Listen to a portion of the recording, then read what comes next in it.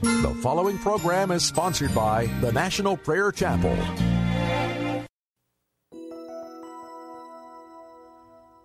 What can wash away my sin? Nothing but the blood of Jesus.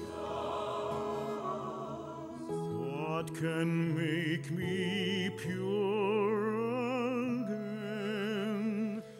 Nothing but the blood of Jesus.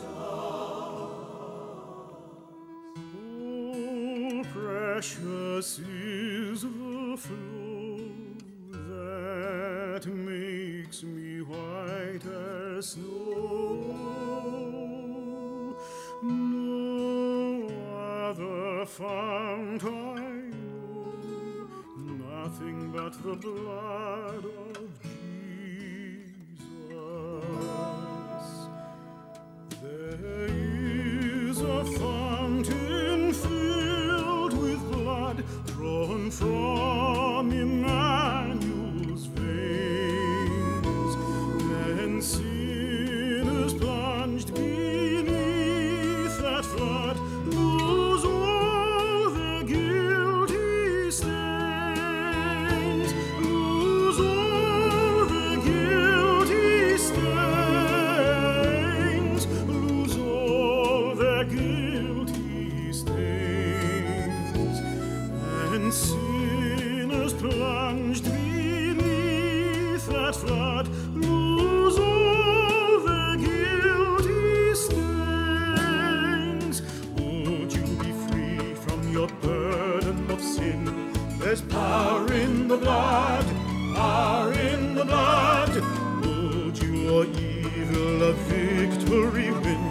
There's wonderful power in the blood.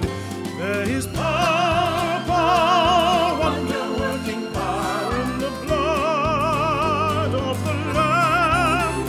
There is power, power, wonder-working power in the precious blood of the Lamb. Would you be whiter, much whiter than snow? There's power in the blood, power in the blood. Sin stains are lost in its life-giving flow. There's wonderful power in the blood. There is power, power, wonder-working power in the blood of the Lamb. There is power, power, wonder-working power in the precious blood of the Lamb.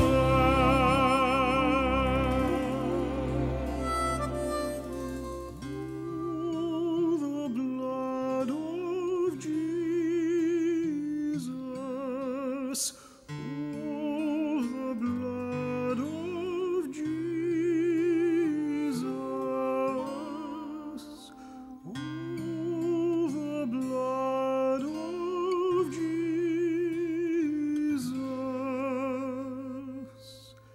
It washes white as snow.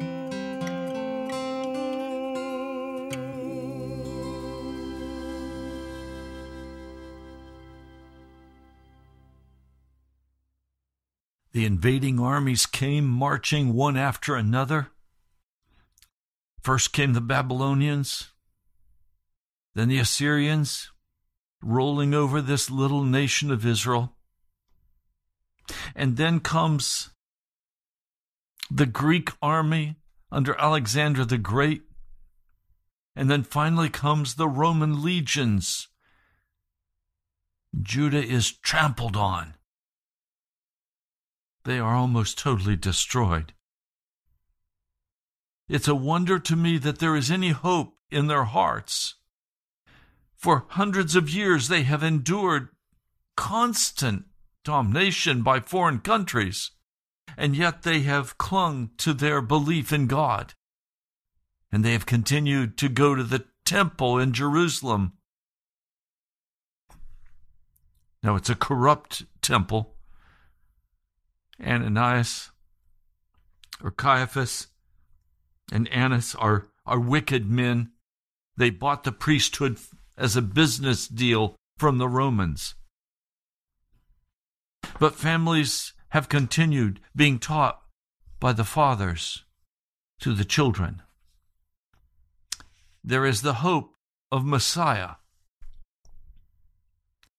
But after 400 years, they have not heard one word from God. They don't have a New Testament scripture like we have with the glorious description of Jesus.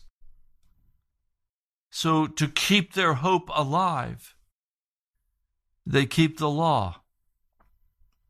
And there are some in Judah who keep the law very faithfully. They're holy before God. There is a remnant, but most have become very secular. The Hellenism of the Greeks had a very profound impact in the culture of Israel. And now the Romans have come and they're even carrying out the same culture, except more wicked. So they build a great amphitheater in Jerusalem where all of the plays come, the entertainment of the day. Now it's in this wicked time when no prophet of God has come, no judge has come to deliver them, no king has appeared to deliver them. They have been trampled and shamed. It is in that mix that suddenly this explosive Old Testament prophet comes on the scene. Not in Jerusalem, but out in the desert. They all know that holy men come from the desert. Always holy men came from the wilderness.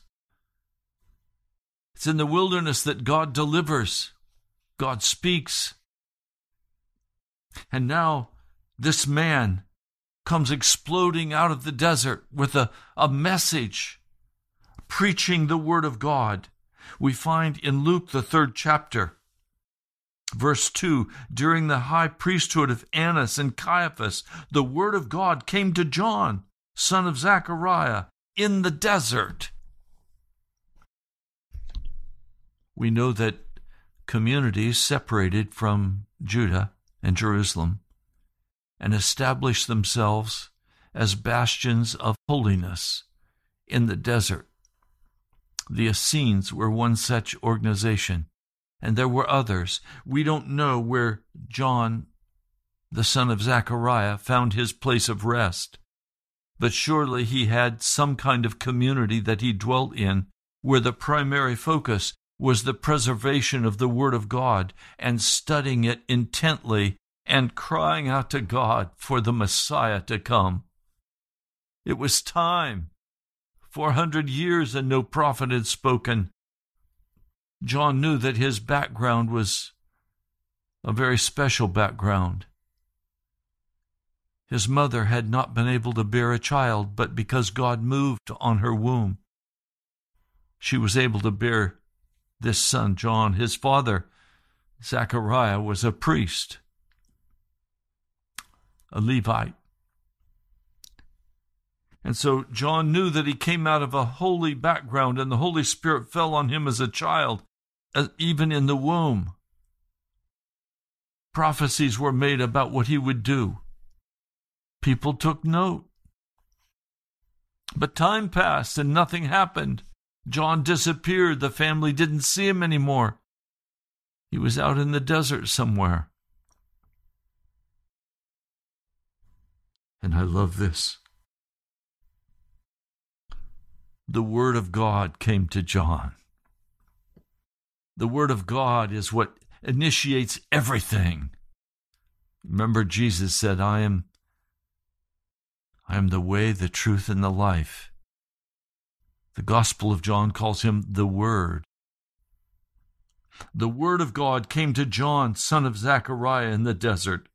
And he went into all the country around the Jordan, preaching a baptism of repentance for the forgiveness of sins. Let's stop. A baptism of repentance. What does the word repent mean?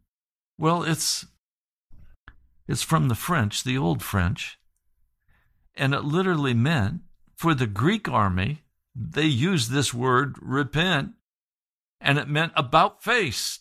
So when they're marching, about face, and they turn and go the opposite direction. Repentance also means in Scripture feeling sorry for your sin. It means turning from it, no longer participating in it, walking away from it. Most of you know that, but let's go deeper. To repent means an absolute change of attitude in my heart. It means I'm not going to look at things in the same way I used to look at them. This is a work of the Holy Spirit in our hearts, where we don't think the same way anymore. Inside of us, there is a change, a radical transformation, where we can no longer abide sin. We can no longer tolerate it in our lives. If you can tolerate sin in your life today, you have a desperate need to repent before God.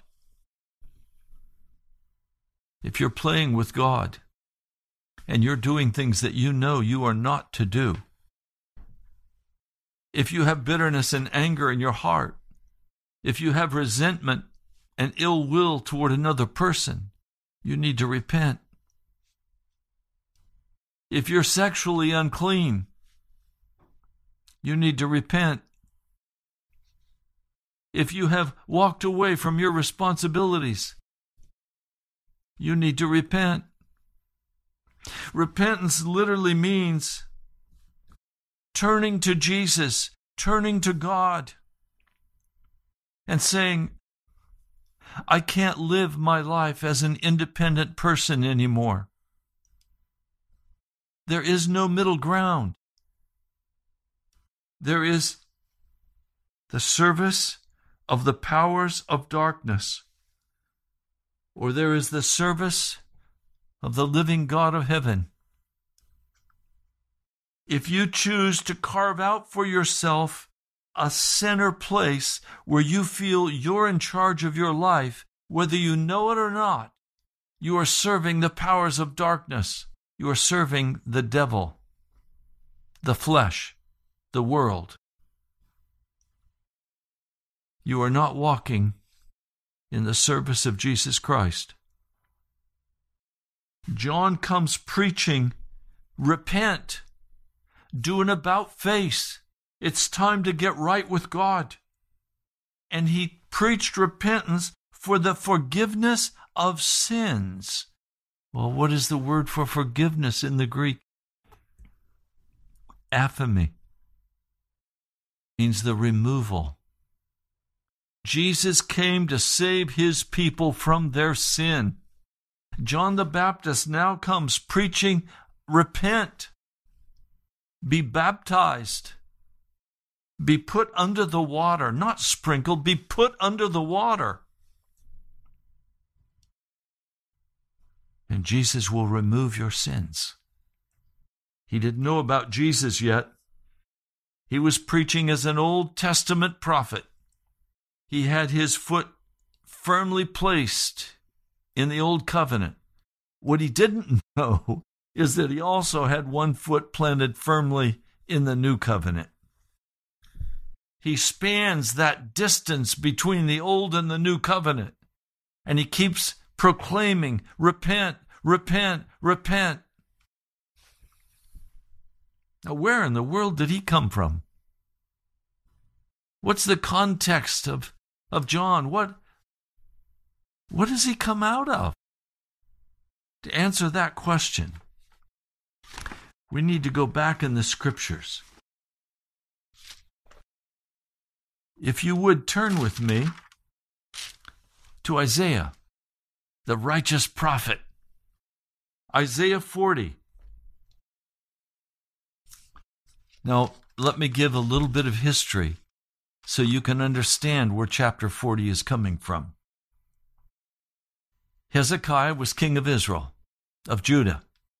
He was one of the most righteous kings of Judah. He was a powerful king. He trusted totally in the name of the Lord. He's the one, if you remember, the wicked armies came after him. And the story is very clear. 185,000 men died. The Lord put them to death. He delivered Judah. Now, he also was a great revivalist, and he brought great change to the nation.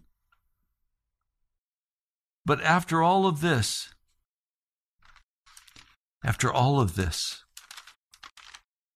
he became sick. The Assyrians are destroyed. Sennacherib, the king of Assyria, breaks camp and runs for home. And when he gets home, he's in the temple worshiping, and two of his sons come in and they cut him down with swords. They kill him. They assassinate him. Now Hezekiah, after this great victory, becomes very ill. And the prophet Isaiah sends him a message.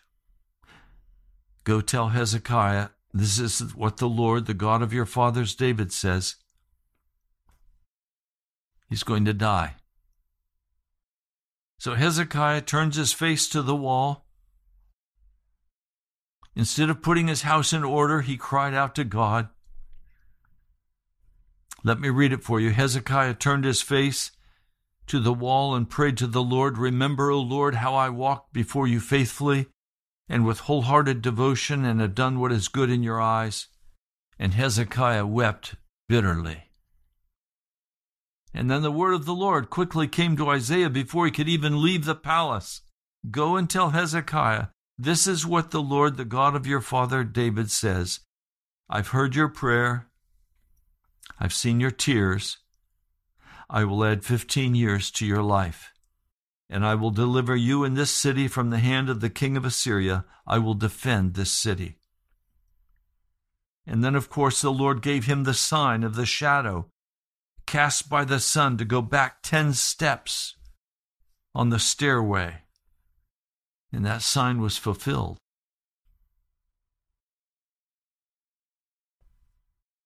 Now, people heard about this great healing. They heard about these 185,000 men who were executed by the Lord God of heaven without the sword of man. And they began sending him gifts. Every nation sending him envoys and gifts and lavishing praise upon him. Now, in the midst of all of this, we're told 2 Chronicles 32. Hezekiah's heart was proud, and he did not respond to the kindness shown him. Therefore the Lord's wrath was upon him and on Judah and Jerusalem. And then it says Hezekiah repented of his pride, that he led the people in repentance for their arrogance before God, as their hearts were all puffed up, as he received all of these gifts and became exceedingly wealthy and powerful. Now, the thing that struck me, makes me want to weep. Isaiah 39, at that time, King of Babylon sent Hezekiah letters and a gift because he'd heard of his illness and his recovery. Hezekiah received the envoy gladly and showed them what was in his storehouses, the silver, the gold, the spices, the fine oil, his entire armory, and everything found among his treasures. There's nothing in the palace or in all the kingdom that Hezekiah did not show him. And then Isaiah the prophet shows up. And he said to King Hezekiah, "What did those men say, and where did they come from?" "Well, they came from a distant land," Hezekiah replied. "They came to me from Babylon." The prophet asked, "What did they see in your palace?" "They saw everything in my palace," Hezekiah said. "There's nothing among my treasures that I did not show them." Do you see? Hezekiah's heart is in fact still proud. And he wants the recognition of these powerful Babylonians. He lusts after their approval. So Isaiah said to Hezekiah, "Hear the word of the Lord Almighty. The time will surely come when everything in your palace and all that your fathers have stored up until this day will be carried off to Babylon. Nothing will be left, says the Lord. And some of your descendants, your own flesh and blood, who will be born to you, will be taken away, and they will become eunuchs in the palace of the king of Babylon." Now, I want to note something. I want to note something terrifying for you. In 2 Chronicles, let me begin reading with chapter 32, verse 31. "But when the envoys were sent by the rulers of Babylon to ask him about the miraculous sign that had occurred in the land, God left him to test him and to know everything that was in his heart." So these envoys show up, and there is no presence of God to constrain this king from showing all of his treasures and riches. There is no check in his spirit. He is left to do whatever he would like to do, and he demonstrated clearly what he wanted to do. He wanted to be approved of by the wicked king of Babylon. Breaks my heart. And it's terrifying to think that God could leave us in this kind of test to determine truly what is in our heart. And what is in our heart shows up. God has done this to me. And when he allowed me to have my own way, I sought after my own comfort and my own will. And I acted on it. And it caused me several years of bitter anguish, and because God exposed what was in my heart. That first and foremost at that point in my life, what was most dear to my heart was to be accepted and loved. That's no longer true of my heart. The greatest desire of my heart is not to be accepted, not to be loved, but to be holy, to be righteous, to walk in the way of my Lord Jesus. The suffering of that time has been very intense, very painful. Has God left you to determine what is in your heart, and has he exposed you? This is one of the ways of God.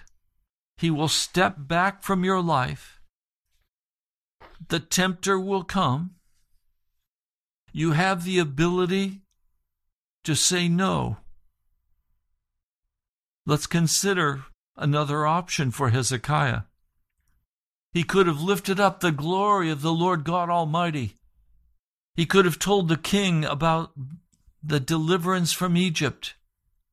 He could have told the king about the wonders of God's work for the nation of Israel. He could have emphasized the holiness of this God. He could have brought this king to worship the living God of heaven. History would have been much, much different. But he didn't do that. Instead, in the selfishness of his heart, as God tested him to see what was truly in his heart, he demonstrated his self-will and his self-deception and the wickedness of his pride and arrogance before God. All he wanted was to get what he wanted, to get the recognition, to get the power. Oh, my brother, my sister, we must stay very close to our Lord and cry out. All of us can have our hearts exposed. All of us will have our hearts exposed. And what will God see in that heart? Will he see you playing with his holiness? Will he see you continuing to walk in known sin and rebellion against God, claiming that it's okay because God has not slapped you? Does God have to slap you to get you to turn your heart toward holiness and righteousness? Does he have to bring his judgment upon you to cause you to stop the foolishness of this world and lift up your heart unto the most holy God? What does God have to do to get your attention, that you would wake up and stop the fornication, stop the drinking and the boozing, stop the smoking, the weed, the drugs, to stop the lying and the cheating and the stealing, to stop the arrogance that this world is your bowl of cherries and you're going to have only the cherry and never the pit? I can tell you the pits are coming. America has had the cherries, and now the pits are coming. God has left America to see what we would do, to determine what was in the heart of America. And what was in the heart of America was every evil and wicked perversion. From drag queens going in and stripping in front of our children in libraries, to homosexuals, to every kind of pedophilia. Oh, my brother, my sister, the movies. There are some who have watched this new movie, The Joker. I have not watched it, and I will not.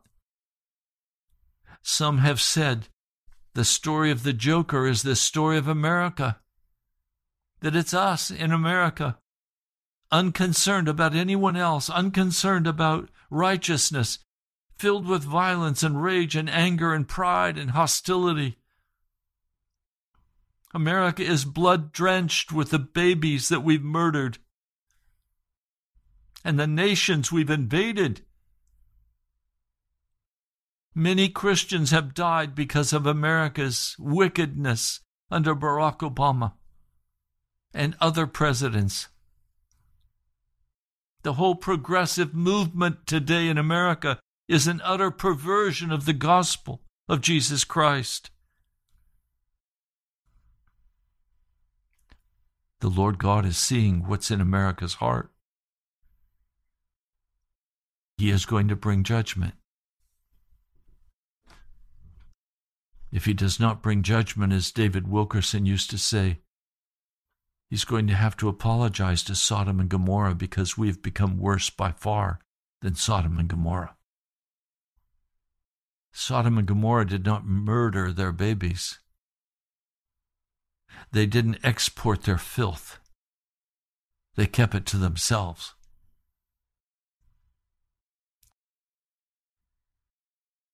So here, Hezekiah shows them everything that is there.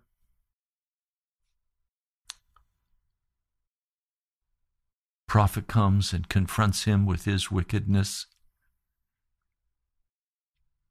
and says, you're going to be carried off. Your descendants will be carried off to Babylon.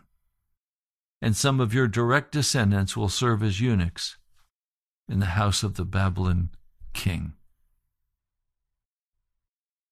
But now listen to verse 8. This is Isaiah 39, verse 8. The word of the Lord you have spoken is good. This is Hezekiah. The word of the Lord you have spoken is good, Hezekiah replied, for he thought, there will be peace and security in my lifetime. All he cares about is peace and security in his lifetime.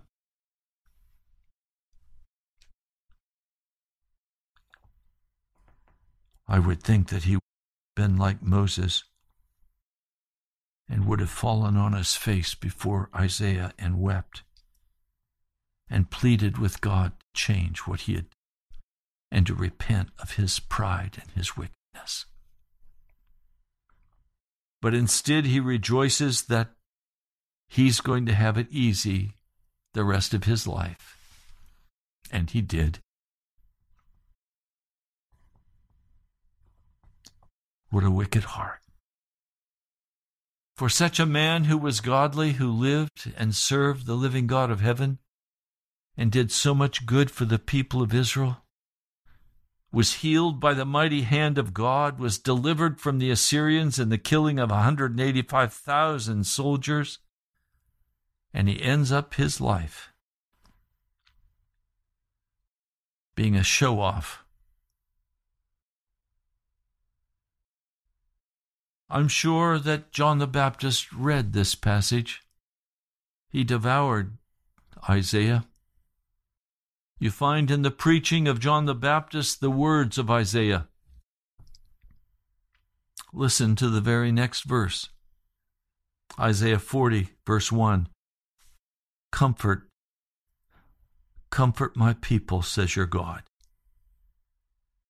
Speak tenderly to Jerusalem and proclaim to her that her hard service has been completed, that her sin has been paid for, that she has received from the Lord's hand double for all of her sins.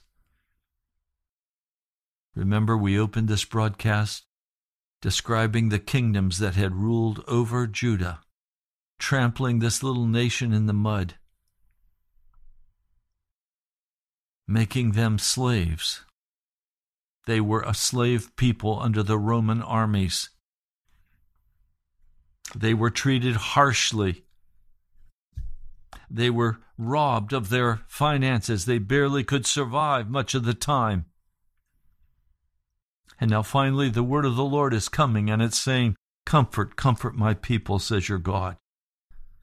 Speak tenderly to Jerusalem and proclaim to her her hard service has been completed. How? Jesus is coming. The Messiah is coming. After 400 years of silence, there's going to be a voice proclaiming in the wilderness, prepare the way of the Lord.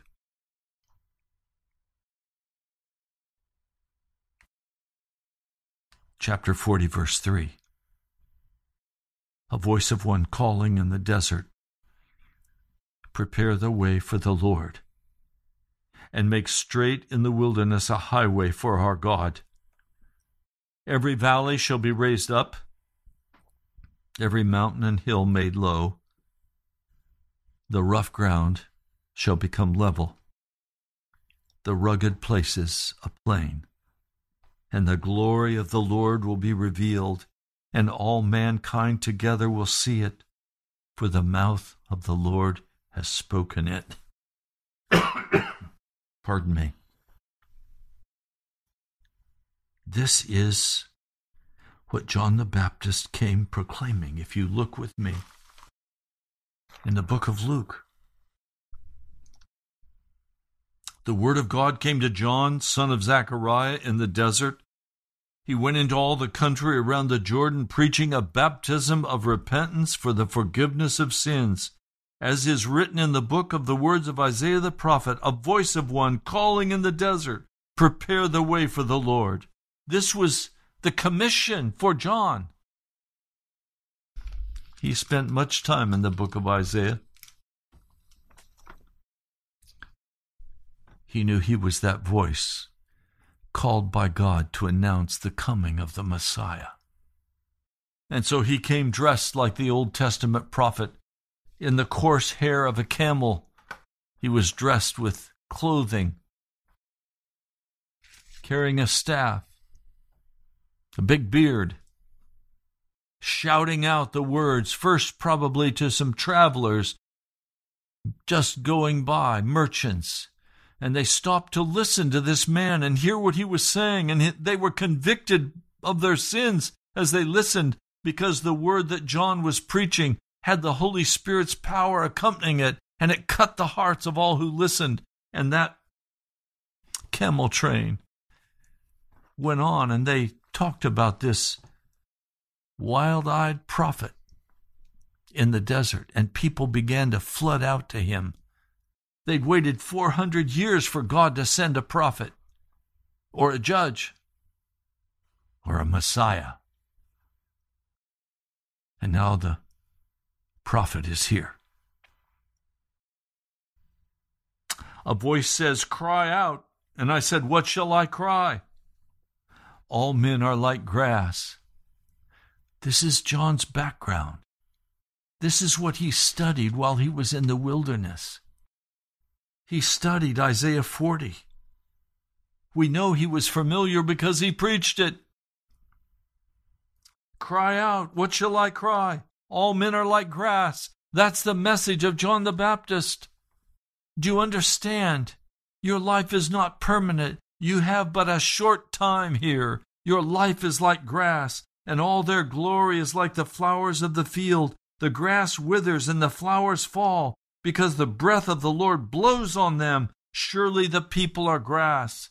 The grass withers and the flowers fall, but the word of our God stands forever. You who bring good tidings to Zion, go up on a high mountain.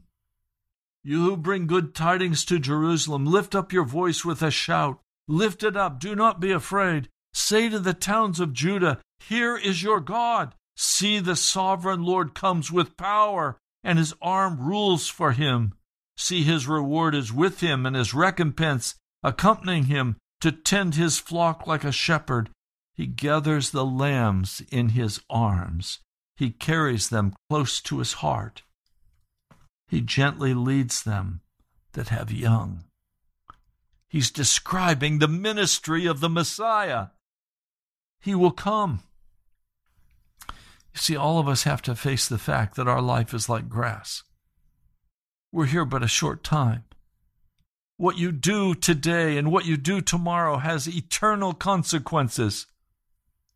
If you have not utterly, totally renounced yourself and repented of your sins and had them removed from you, then you're in deep trouble, because it's time.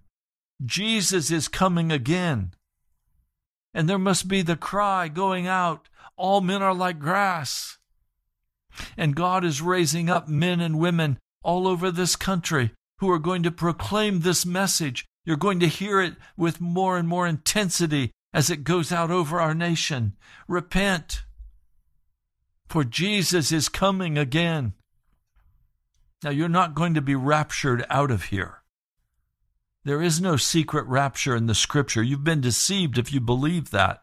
There is not one passage of Scripture that teaches, without utterly contorting the context, that there's going to be some kind of secret rapture and suddenly everybody's going to disappear who's going to heaven, and then there will be the left behind ones. Tim LaHaye lied to you when he wrote that series. It's simply not true. There is no secret rapture. The message that God brings to us today is repent and get right with God. Be prepared to walk through whatever comes on this earth. You tell the people of China, you tell them that there's deliverance before the tribulation. You tell the people of Nigeria, those beautiful, beautiful Christian people, You tell them that they're going to be raptured out before any tribulation, as their families are murdered and their homes and churches are burned. More than 1,000 churches have been burned in Nigeria already. Every day the reports come in of men and women and children being stabbed and cut, shot, murdered, because they're Christians. Don't think because you live in America that you're going to somehow be saved from all of this tribulation and you're going to get to scoot out of here on some secret ride to heaven. It's not going to happen. You are going to have to undergo deep persecution and testing in the final action of this world's history. So John the Baptist comes saying, he tends his flock like a shepherd. He gathers the lambs in his arms. He carries them close to his heart. My brother, my sister, don't be fearful. God wants to carry you close to his heart. We are not a defeated people. Christians, even though they are martyred, are not defeated. We have read the book of Revelation. We read the last chapter, in fact. Jesus wins. His people win in the end. We are victorious in the blood of Jesus Christ. So don't take anything that I'm saying to you as defeat. There's no defeat. Even martyrdom is a victory. I gladly lay my life down as a martyr. I quickly go to Jesus. But I'm willing to stay here and fight the battle. And brother and sister, you've got to wake up and begin to understand that America is not here for you to have a plush life. America is here for you to wake up and begin to see the battle that's going on for righteousness in our nation right now. Some of you have become so utterly deceived.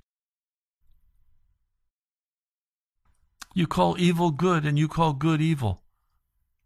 Pray and ask God to reveal in your heart the truth of his gospel. You're not saved by the church you go to or the pastor you listen to. If that church or that pastor doesn't call you to wake up and get ready for the tribulation time and the persecution time and the testing time when God allows his Spirit to show you for who you are. Oh, my brother, my sister, John the Baptist needs to come now in the preaching of God's word across this nation. It's time to get right with God. He is tender toward us. His reward will be with him when he comes. I'm not looking for a reward now. I'm not looking for a cushy lifestyle now. I'm not looking to earn my money and take my vacations and do my deal. No, I'm looking for Jesus. I'm looking for the coming of the Messiah. And then it begins in the 40th chapter. And I don't know if John understood this. But looking back from the New Testament and the New Covenant, we can understand this. Isaiah begins to describe this Messiah who is coming. The voice of one crying in the desert, prepare the way for the Lord. Make straight in the wilderness a highway for our God. That's Jesus. And verse 12 of chapter 40 begins to describe who this Jesus is, who has measured the waters in the hollow of his hand. That was Jesus. Or with the breadth of his hand marked out the heavens, who has held the dust of the earth in a basket, or weighed the mountains on a scale and the hills in a balance, who has understood the mind of the Lord, or instructed him as his counselor, whom did the Lord consult to enlighten him, and who taught him the right way? Who was it that taught him knowledge, or showed him the path of understanding? No, our God is almighty. He is all-powerful. He is the one who shows us. Surely the nations are like a drop in a bucket. They are regarded as dust on the scales. He weighs the islands as though they were fine dust. Lebanon is not sufficient for altar fires, nor its animals enough for burnt offerings. Before him all the nations are as nothing. They are regarded as worthless and less than nothing. To whom then will you compare our Jesus, our God? Who will you compare Jesus with? This is describing Jesus. What image will you compare with him? As for an idol, a craftsman casts it, and a goldsmith overlays it with gold and fashions silver chains for it. A man too poor to present such an offering selects wood that will not rot. He looks for a skilled craftsman. He sets up the idol that will not topple. Do you not know? Have you not heard?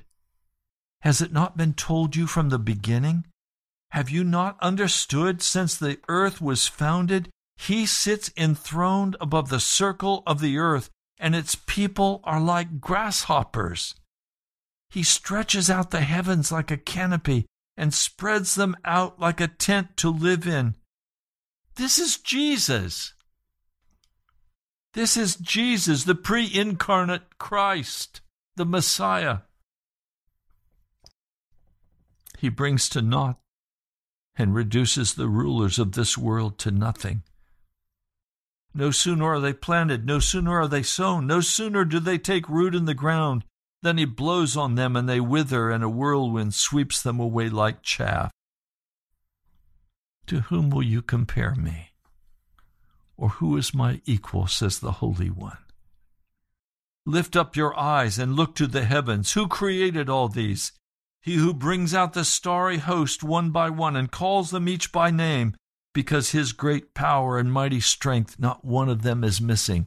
This is what John the Baptist was reading. This is what so touched his heart. It filled him with absolute courage and confidence. He had nothing to fear from Herod, though he would finally be martyred by Herod. He had nothing to fear from the Jewish people. He was a man of great courage and bravery as he came out, dressed in his Old Testament garb, proclaiming the year of the Lord. Why do you say, O Jacob, and complain, O Israel? My way is hidden from the Lord.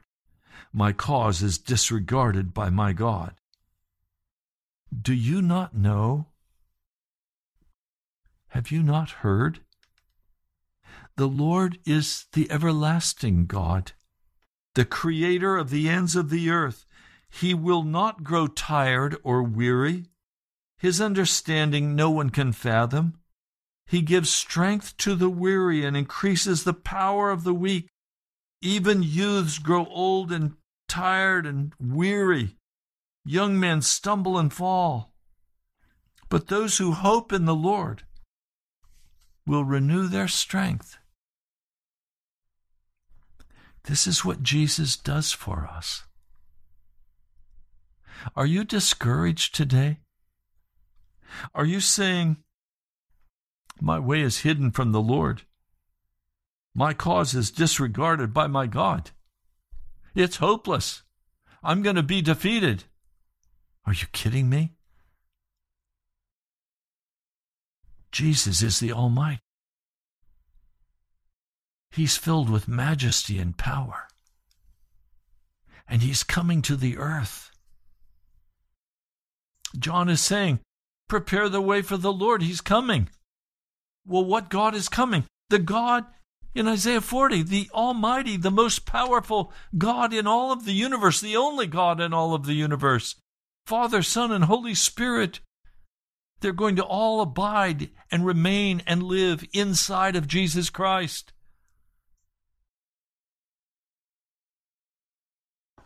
Now this chapter ends, and I have gained such strength and such courage with these words. They will soar on wings like eagles. They will run and not grow weary.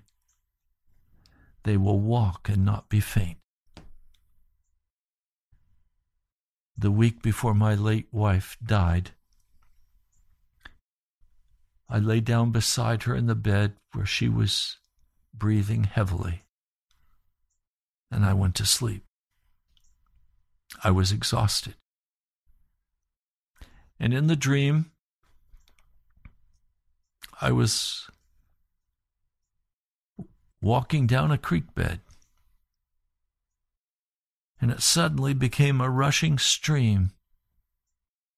And I saw that that rushing stream was going to sweep me over a waterfall, and I could not escape. And suddenly I lifted my arms up to heaven, and I ascended into the sky like an eagle. I flew over that waterfall, and I landed safely on the other side. And I again was normal. And I knew the Lord was saying to me, you're coming to a great disappointment in your heart, a great tragedy in your heart, as he took my wife. Now, he had first right to her. I didn't. I had said many times, Jesus stands between us.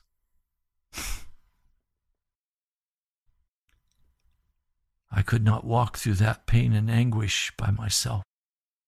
Instead, I soared on the wings of an eagle. And since that time, it's been very painful and difficult for me. But I now run and do not grow weary. I now walk out the gospel of Jesus Christ, and I do not grow faint. We're out of time for this broadcast. I hope it's encouraged your heart. Stand up for righteousness. Be a John the Baptist in this wicked day. Prepare the way for the coming of the Lord. You've been listening to Pilgrim's Progress. I'm Ray Greenley from the National Prayer Chapel. Again, I want to thank all of you who gave so generously this last month and the first of this month. September's bill is completely covered at WAVA. I'm waiting now for the pledges to come in, and then I'll send the check to them. And now we work on October, and if you'd like to participate in helping to cover the cost for October, please write to me at the National Prayer Chapel, Post Office Box 2346, Woodbridge, Virginia, 22195. Or go to our webpage, nationalprayerchapel.com. You can give online. You can also watch videos or listen to other messages. My brother, my sister, it's time to get real with Jesus. I love you. God bless you. I'll talk to you soon. Present you blameless before the presence of His glory with great joy, with great joy. To the only God, our Savior, through Jesus Christ our Lord. To the only God, our Savior, through Jesus.